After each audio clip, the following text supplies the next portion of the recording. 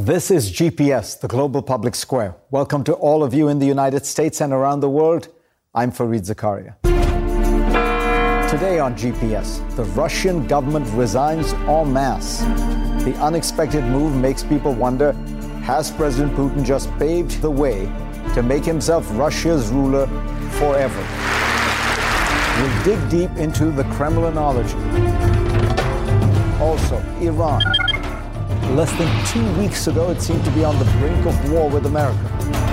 Now it is absorbing new sanctions and dealing with the aftermath of its downing of a civilian airline. What is happening in Tehran? Is this a lull before the next storm? Then, Australia on fire. We've seen the heart-wrenching pictures these past weeks as Down Under has been devastated. More than 1 billion animals are thought to be dead. Australia's former Prime Minister, Kevin Rudd, explains the politics behind it all. But first, here's my take. President Trump's Phase 1 trade deal with China is largely a win for Beijing. Just measure the agreement signed this week against the initial demands made by Washington in a May 2018 document that Beijing promptly leaked. As the Financial Times concludes, with regard to the central U.S. goals, after almost 2 years of negotiations, tariffs, and counter-tariffs, Mr. Trump has achieved none of these objectives. This outcome is partly a reflection of the two sides' staying power. China is a one-party state that can take the long view. Trump had gambled that he could hurt the Chinese economy enough with the imposition of tariffs that the pain to American consumers who actually paid for those tariffs would be worth it. But eventually, the president apparently decided that he wanted to smooth the economic waters as he runs for re-election. So, he folded. From a broader perspective, however, this trade deal reflects something new on the international landscape, something the United States is going to have to grapple with for decades. As I argue in an essay in Foreign Affairs, China is the first real peer competitor that the United States has faced in the modern era. Even the Soviet Union was never really an economic peer. China, after all, is the world's second largest economy. In fact, by some measures, it is the largest. It is the largest trading partner of most countries in Asia and many around the globe. It holds the world's largest foreign exchange reserves, and it leads the globe in many industries, including high-tech sectors like 5G. Perhaps more significantly, it is not part of the American security system. You see, Washington has faced an extraordinarily benign international environment in one key respect. After World War II, the countries that emerged or re-emerged to wealth and power were all, to put it bluntly, American protectorates. Germany, France, Britain, Japan, South Korea. China is most decidedly not in that group. Add to this a very different political system and cultural background, as well as a desire to project power in Asia and beyond, and you have the makings of a complex relationship that is perhaps destined for some degree of conflict. But as Trump's failed negotiations demonstrate, this is not a case where threats, confrontation, and bluster will always work. China, too, has leverage. And on China, the fault does not lie solely with Trump. Democrats have turned equally hawkish on China and protectionist in general. Trump's deal is being criticized by all the leading lights of the party, but had a Democrat been in the White House, the outcome probably would not have been very different. The geopolitical threat of a rising China is poorly understood, often prompting knee-jerk references to another Cold War. A comparison might help. Forget the Soviet Union and just look at Russia today as it tries to degrade, even destroy, the open international order that the West has forged since 1945. China has actually been trying to grow rich and powerful within that order. China is not a rogue nation like Russia, seeking to interfere in Western democracy and invade its neighbors. As I noted in Foreign Affairs, China under Mao used to be a leading sponsor of revolutionary insurgencies across the planet. It is now the second largest funder of UN peacekeeping. In fact, Beijing has not gone to war since 1979, a record of non-intervention that makes it unique among the permanent members of the UN Security Council. America is going to compete with China for the bulk of the 21st century, but it will have to do so wisely, enlisting allies and trying to keep the competition within the international system. If instead we go down a path of confrontation and containment, China is now powerful enough that this struggle would destroy the open international order and the open global economy. We would end up with government controls on trade, technology, and travel, a ceaseless struggle for allies and influence around the world, lower levels of economic growth, and the dangers of a nuclear arms race and even war. With China, the challenge is not how tough you can be, but how smart. For more, go to cnn.com/Fareed and read my Washington Post column this week. And let's get started.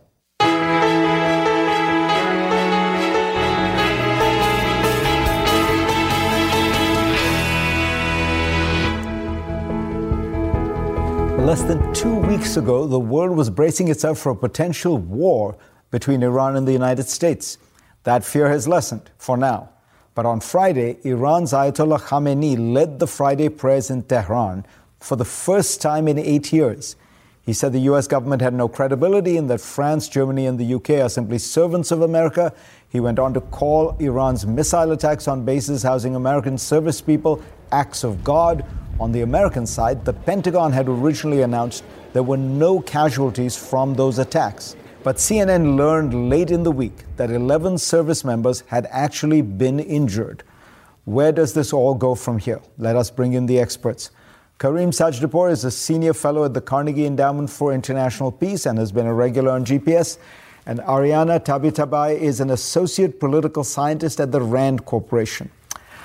Ariane, let me start with you and ask you, what do you make of these, what Khamenei has said, and what is the atmosphere in Iran right now? This was the first time he led prayers since the Arab Spring. After the Arab Spring, people were rattled everywhere in the Middle East, and he came out as a show of support. What is going on in Tehran now?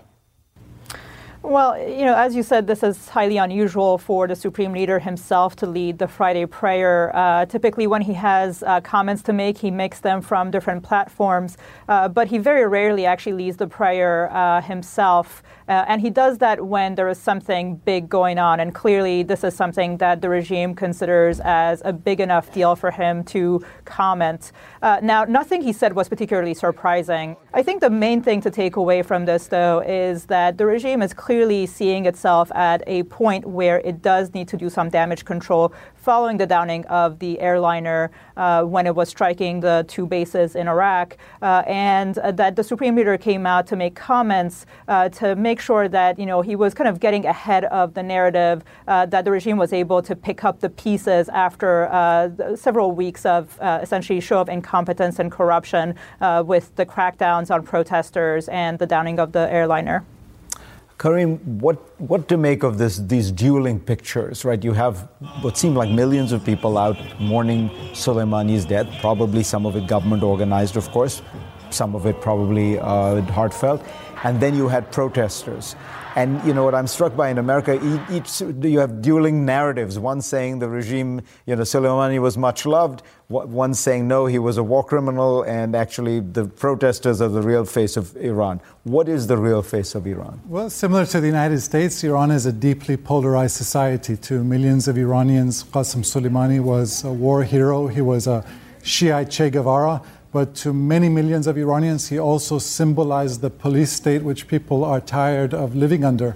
And I think that the reaction to the downing of the Ukraine airliner was significant because when people saw the Iranians who died in this crash, a lot of highly educated young professionals, and Iran is also a young modern society, and I think people could identify with the victims of the Ukraine airline crash much more than they could with Qasem Soleimani and his blood-soaked career. Ariane, this is all happening in the run-up to parliamentary elections. What do you think happens? There is a sense that the hardliners are now firmly in control. Well, one thing that's been interesting to watch is the number of people who've been disqualified so far. For some context, this is not unusual. Again, the Guardian Council and the regime more generally tend to try to put forward their preferred candidates. They do tend to sideline anyone who would not fall in line with the regime holistically. And you have representation from different spectrums within the political system, but it has to be within the bounds of the Islamic Republic, nothing outside of it. But what has been interesting to watch is that there is a concerted effort already to disqualify even people who are currently sitting members of the Iranian parliament. There's been, by their own estimates, 90 people who've been disqualified so far. And there may be more. So this tells you something about where the regime sees itself currently, how much it is concerned about the elections, and how it fears the sort of polarization that Karim was describing earlier on. And the people being disqualified, the 90 are overwhelmingly people who are more in the kind of Rouhani, Zarif, liberal faction of the Iranian government, correct?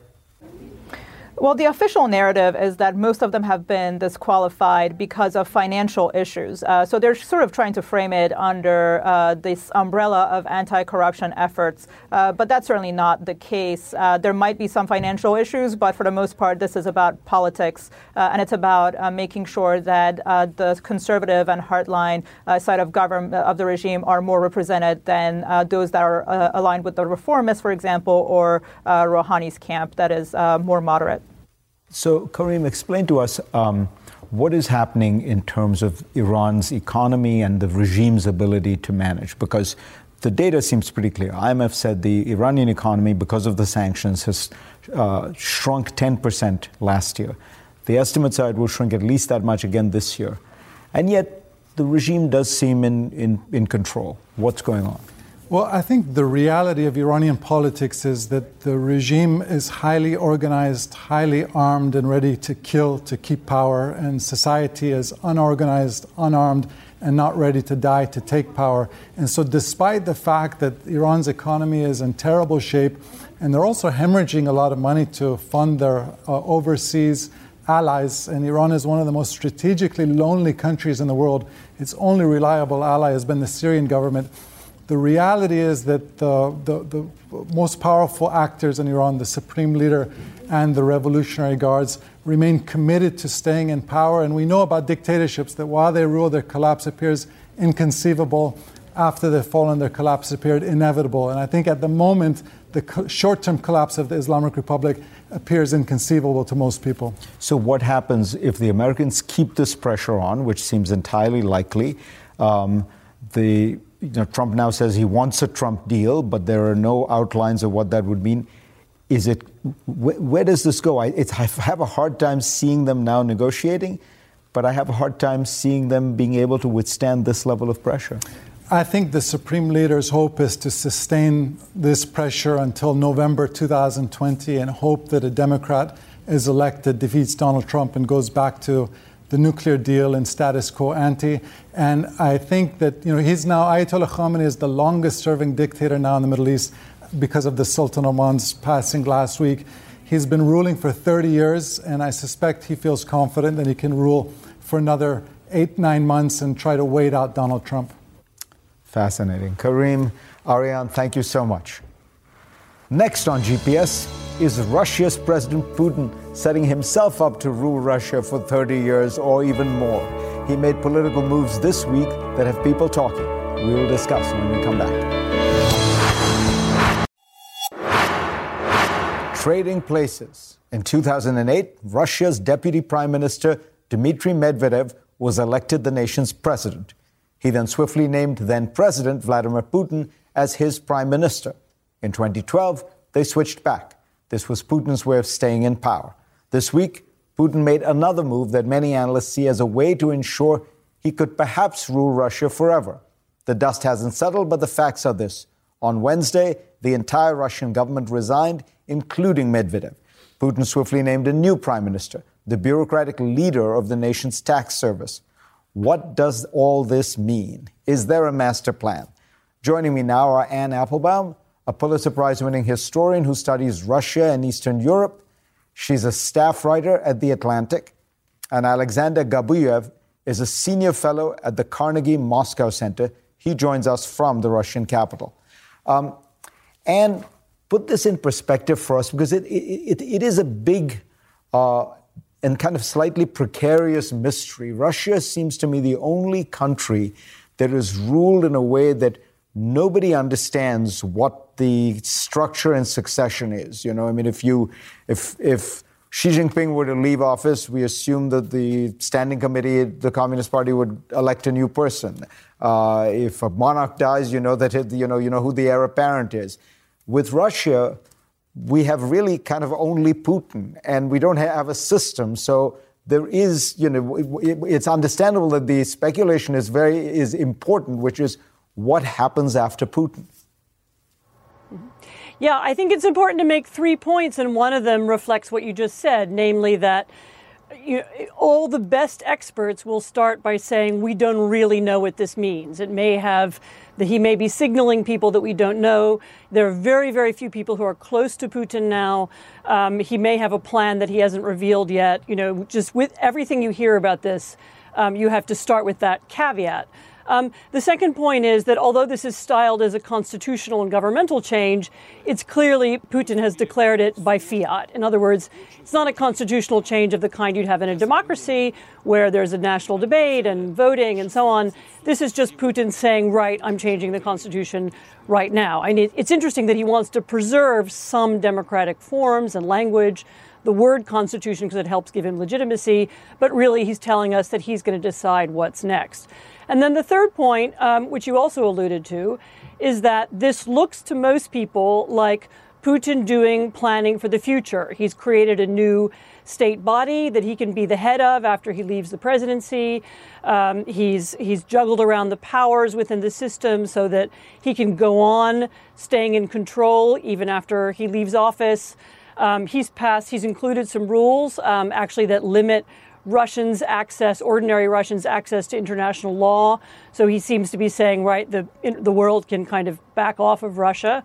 And he's also included a couple of rules that say the next president of Russia can't be somebody who spent any time abroad. And that seems like it's intended to eliminate some rivals. So, yes, he's planning ahead for the end of his current term, which is in 2024.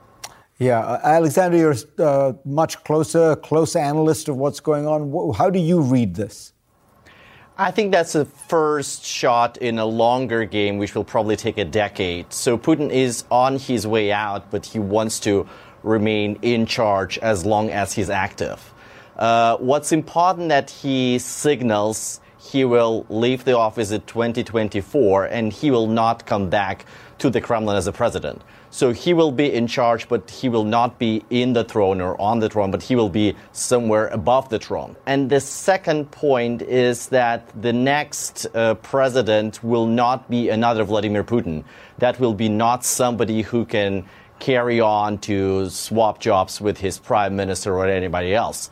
There will be very firm term limits from now on, just 2 constitutional terms as a president for 6 years, and that's about it. So he could not pull the trick like he did with Dmitry Medvedev back in 2008. And I think that we should see that in a broader context of Putin planning to architect his legacy.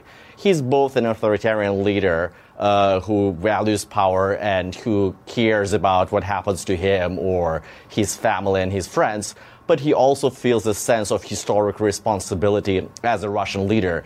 He believes that he has made Russia great again, and now it's the time to set the clock moving into some normalized power transition. One could read it that way, could one not? That Putin has wanted to rule as an absolute ruler, but he is now putting in place a structure that has some checks and balances. Parliament does seem to have a little more power, the State Council. Is this possibly a scenario where after Putin, Russia will become a bit more liberal, a bit more democratic? I mean, I think if we begin with the point you made to start out with, namely that there is no succession process in Russia, then you have to wonder whether that's true. I mean, the fact of the matter is when Putin is gone, we don't know what will happen next. There isn't a rule book, and even putting this in place doesn't mean that the people who are in charge at that time will follow it. I would also say another explanation for these moves is that Putin is increasingly unpopular. He may need some scapegoats to explain to the Russian people why the economy isn't growing as fast as it was, why there's still a lot of discontent about infrastructure and pensions and so on. And this has allowed him to say, right, I've got rid of that old government led by famously corrupt, actually, Dmitry Medvedev, and now I have someone else. So this may also be an attempt to kind of prolong his rule by placing the burden of government on someone else. Alexander, the one sign that Anne might be pointing to something, that is telling is the new prime minister is this bureaucrat who apparently has a very good reputation for being both relatively clean, but also very efficient at, tax collection and things like that. So do you read anything into that choice? Because that guy is going to be prime minister. I'm not sure that he is that clean, and already there are many investigations done by Alexei Navalny, one of the opposition leaders, and many others, which show some wrongdoing. I don't think that many Russians believe that anybody at the top, on the minister level and above, is 100% clear. That's probably impossible in the Russian system. The choice is between very or more efficient bureaucrats by the Russian standard, or absolutely ruthless, inefficient bureaucrats who are there because they are very loyal to Mr. Putin. And Mikhail Mishustin is not part of Putin's inner circle, but he's definitely pretty efficient by the Russian standards. And I think that he's seen more as a technocratic leader, as a technocratic prime minister who could be a better leader of the government. At the same time, I wouldn't say that for Mr. Medvedev that's a demotion. He will be Putin's deputy in the Security Council, and if you read carefully Putin's statement when he announced that Medvedev will resign and he will be given a new role, I think that's partly removing Medvedev from a very unpopular job that could make him very popular to a new job that probably will make his reputation somewhat better and allow him to be Putin's successor in 2024. That's one of the opportunities, but Mr. Putin wants to keep many options open, and he has this potential. Well, thank you both for trying to unravel what was famously called about Russia, the riddle wrapped in the mystery inside an enigma. Next on GPS, what can we learn from the last decade about what might happen in the next one? A lot, it turns out. That story when we come back. Don't forget, if you miss a show, go to cnn.com/Fareed for a link to my iTunes podcast.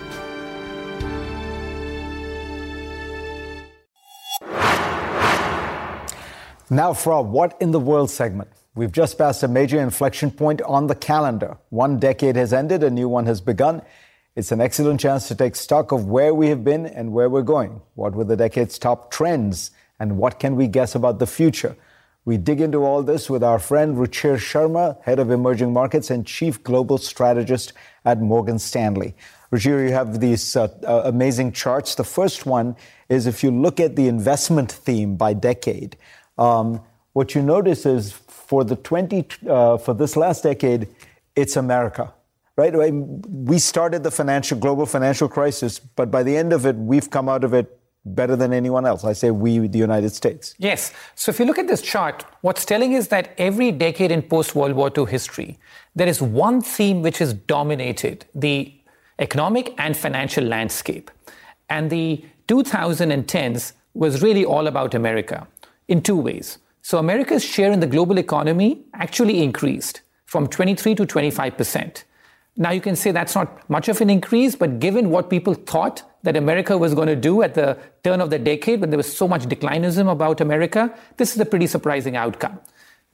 In financial terms, what we have seen is just out of control, because we have seen the American stock market over the last decade go up multiple times compared to any other stock market of major countries in the world. In fact, you have a chart that shows this, right? That's right. And so China, for example, that's one thing people ask me, that why was it not China's decade? Because China did end up increasing its share in the global economy quite significantly from 9 to 16%. But in financial terms, China just can't match the United States. So when it comes to stock market returns, when it comes to the use of the US dollar in the international system, the US completely dominates in a way that no other country does. In fact, the dominance of the US today is so complete that the US share in the global stock markets today is 56%. And part of the explanation is the next chart, which is technology, right? I mean, if you look at the returns by industry, technology is by far the biggest. Now, we think this is normal, but this is actually not normal. This is, for one sector to be so dominant. Yeah, because the last decade, which is the 2000s, the exact opposite happened, which is that you could flip this.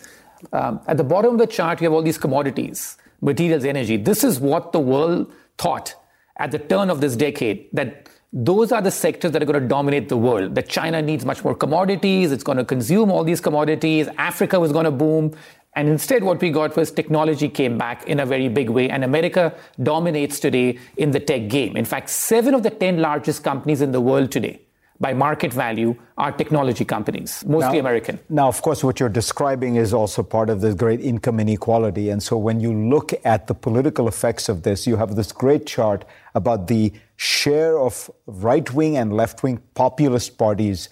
And what you see is, far from waning, actually populist voting is going way up. Right. So this is a dominant trend across the world, which is that we're seeing much more polarization and we're seeing parties on both the left and the right come up. So this could be the result also of this great financial imbalances that we are seeing. So the number of billionaires in the world doubled this decade from 1,000 to 2,000.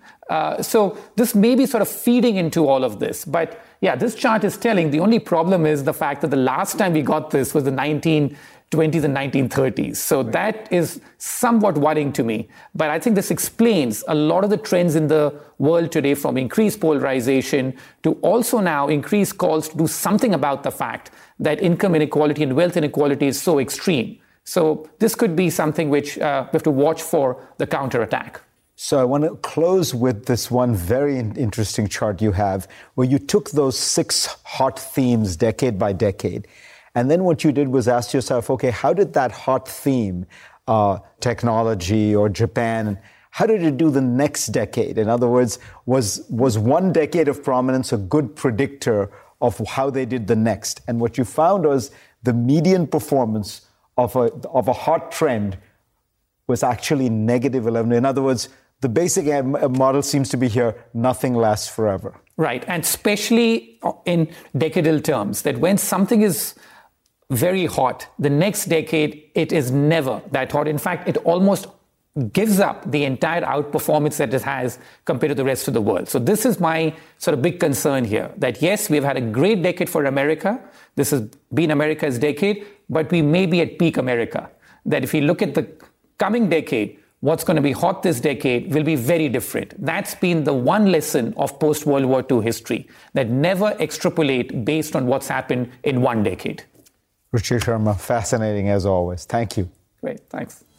Next on GPS, the devastating fires down under. What does politics have to do with it? Actually, quite a bit. I will talk to Australia's former Prime Minister, Kevin Rudd, when we come back. We're less than 20 days into the new year, and already the news about the climate has been devastating. We learned last week that 2019 was the second hottest year on record. We also learned that the ocean is warming at the rate of, get this, 5 Hiroshima bombs dropping every second. And then there is, of course, the tragedy down under. After an extremely hot, dry spring, the driest on record, wildfires have burned now in every state in Australia. The area that has burned is larger than Belgium and Denmark put together. More than 24 people have died as a result of the fires. More than 3,000 homes have been burned.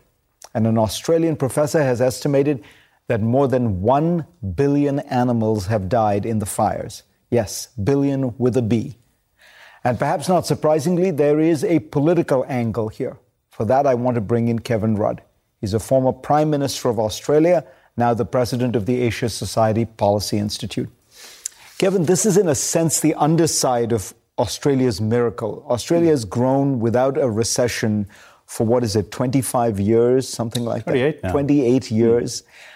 But at the heart of that, it has been a fossil fuel extraction economy, a lot of coal and other things, right? Well, to some extent, Fareed, I mean, the energy sector in Australia has been important. LNG, and you're right to point to coal as well.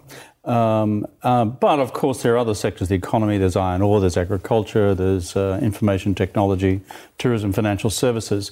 It's not just a coal story.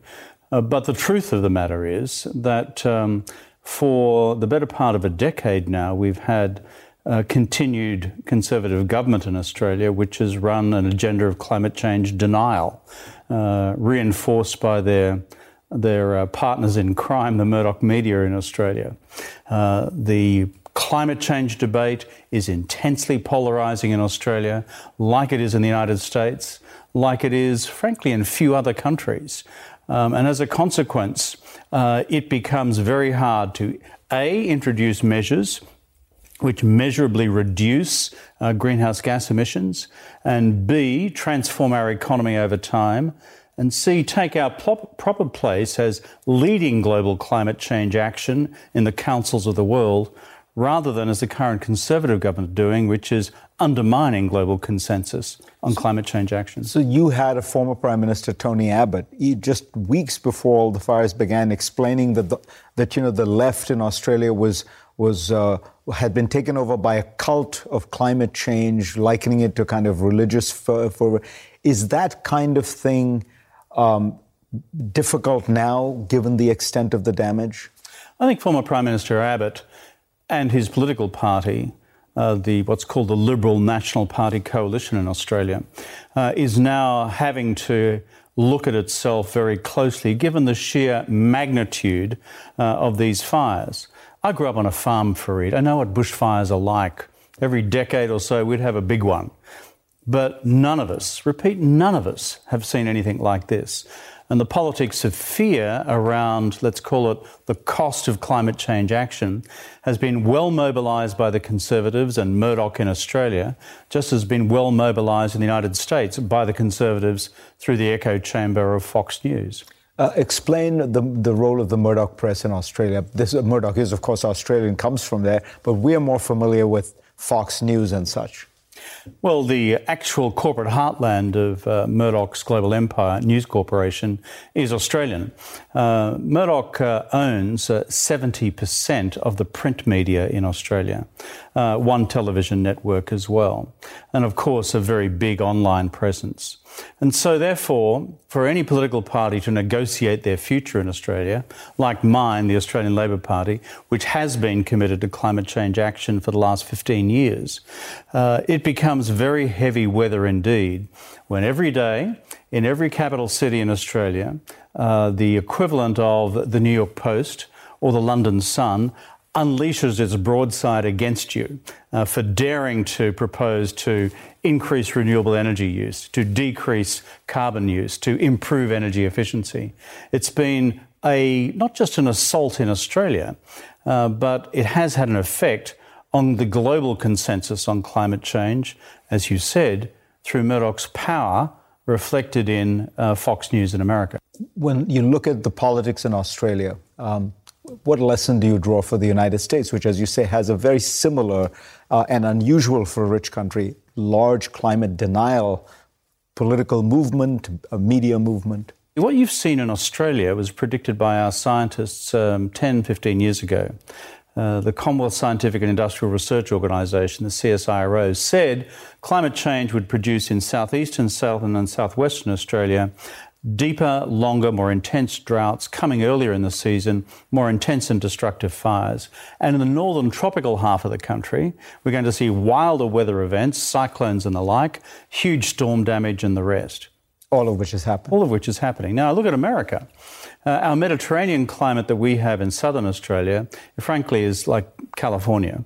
And so when you see these massive fires in Australia, to our friends in California, I'd simply say, get ready for much more than you've seen. When I look to the tropical parts of the United States or subtropical parts around Florida, the reality of coastal inundation, the impact of wild weather events. We've seen what's happened with hurricane activity in the United States in recent years, more extreme, more frequent.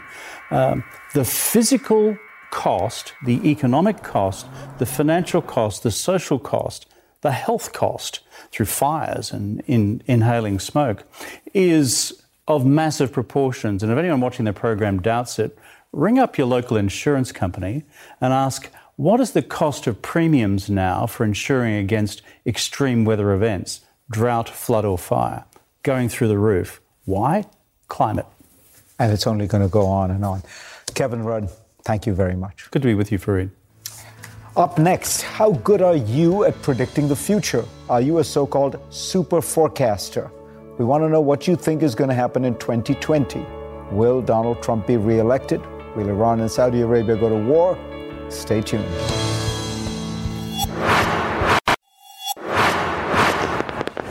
The new year has started darkly, from concerns over a potential war with Iran to those wildfires tearing through Australia.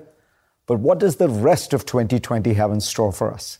Some turn to pundits, some turn to fortune tellers, some turn to intelligence analysts. We wanted to turn to everyday people. In 2015, I introduced GPS viewers to the concept of super forecasters, average individuals with a higher than average ability to forecast the future. The people we profiled had their answers aggregated into predictions by a company called Good Judgment, which has since expanded into a public prognostication platform. Then 2 years ago, Good Judgment asked you, the Fareed Zakaria GPS audience, to help crowdsource answers for our Global Judgment Challenge. In 2019, nearly 7,000 of you went online to participate in that challenge, weighing in from 109 countries with 41,000 forecasts. Let's take a look at what you predicted. Despite volatility in the Middle East, you accurately guessed that Mohammed bin Salman would continue to be Saudi Arabia's crown prince with a relatively stable upward trajectory, from 69 to 91%. Another one, would Liberal leader Justin Trudeau remain Prime Minister after Canada's October election? Prognosticators did not think his admission that he had worn blackface would hurt his chances, but they were concerned about a potential corruption scandal that erupted in February. His numbers fell from 85% to 50% over the next 2 months. Despite that, forecasters rightly held Trudeau would remain Prime Minister, a speculation that never dipped below 50%. Closer to home, the predictions were less compelling. When the House first authorized impeachment proceedings, forecasters only thought there was an 18% chance that President Trump would be impeached by the year's end. Not convicted, just impeached. The numbers began to tick up as the House heard revealing testimonies, reaching 60% when House Speaker Nancy Pelosi requested that articles of impeachment be drafted. I was wondering, what were the other 40% thinking? If you think you can do better, and if you want to try your hand at predicting the future for the coming year, go to gjopen.com/Fareed. What do you think the next year will hold? Will Donald Trump be re-elected?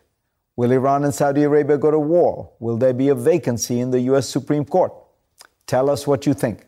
Again, that is gjopen.com/Fareed. And as always, tune into GPS as we stay up to date on these questions and more. And if you're interested in catching that 2015 segment on what it takes to be a super forecaster, you can visit my website, cnn.com/Fareed. Thanks to all of you for being part of my program this week, and I will see you next week. I'm Dr. Sanjay Gupta, host of the Chasing Life podcast. In honor of our 10th season, we want to hear from you. Leave us a message at 470-396-0832 and tell us how you chase life. It could be used on an upcoming episode.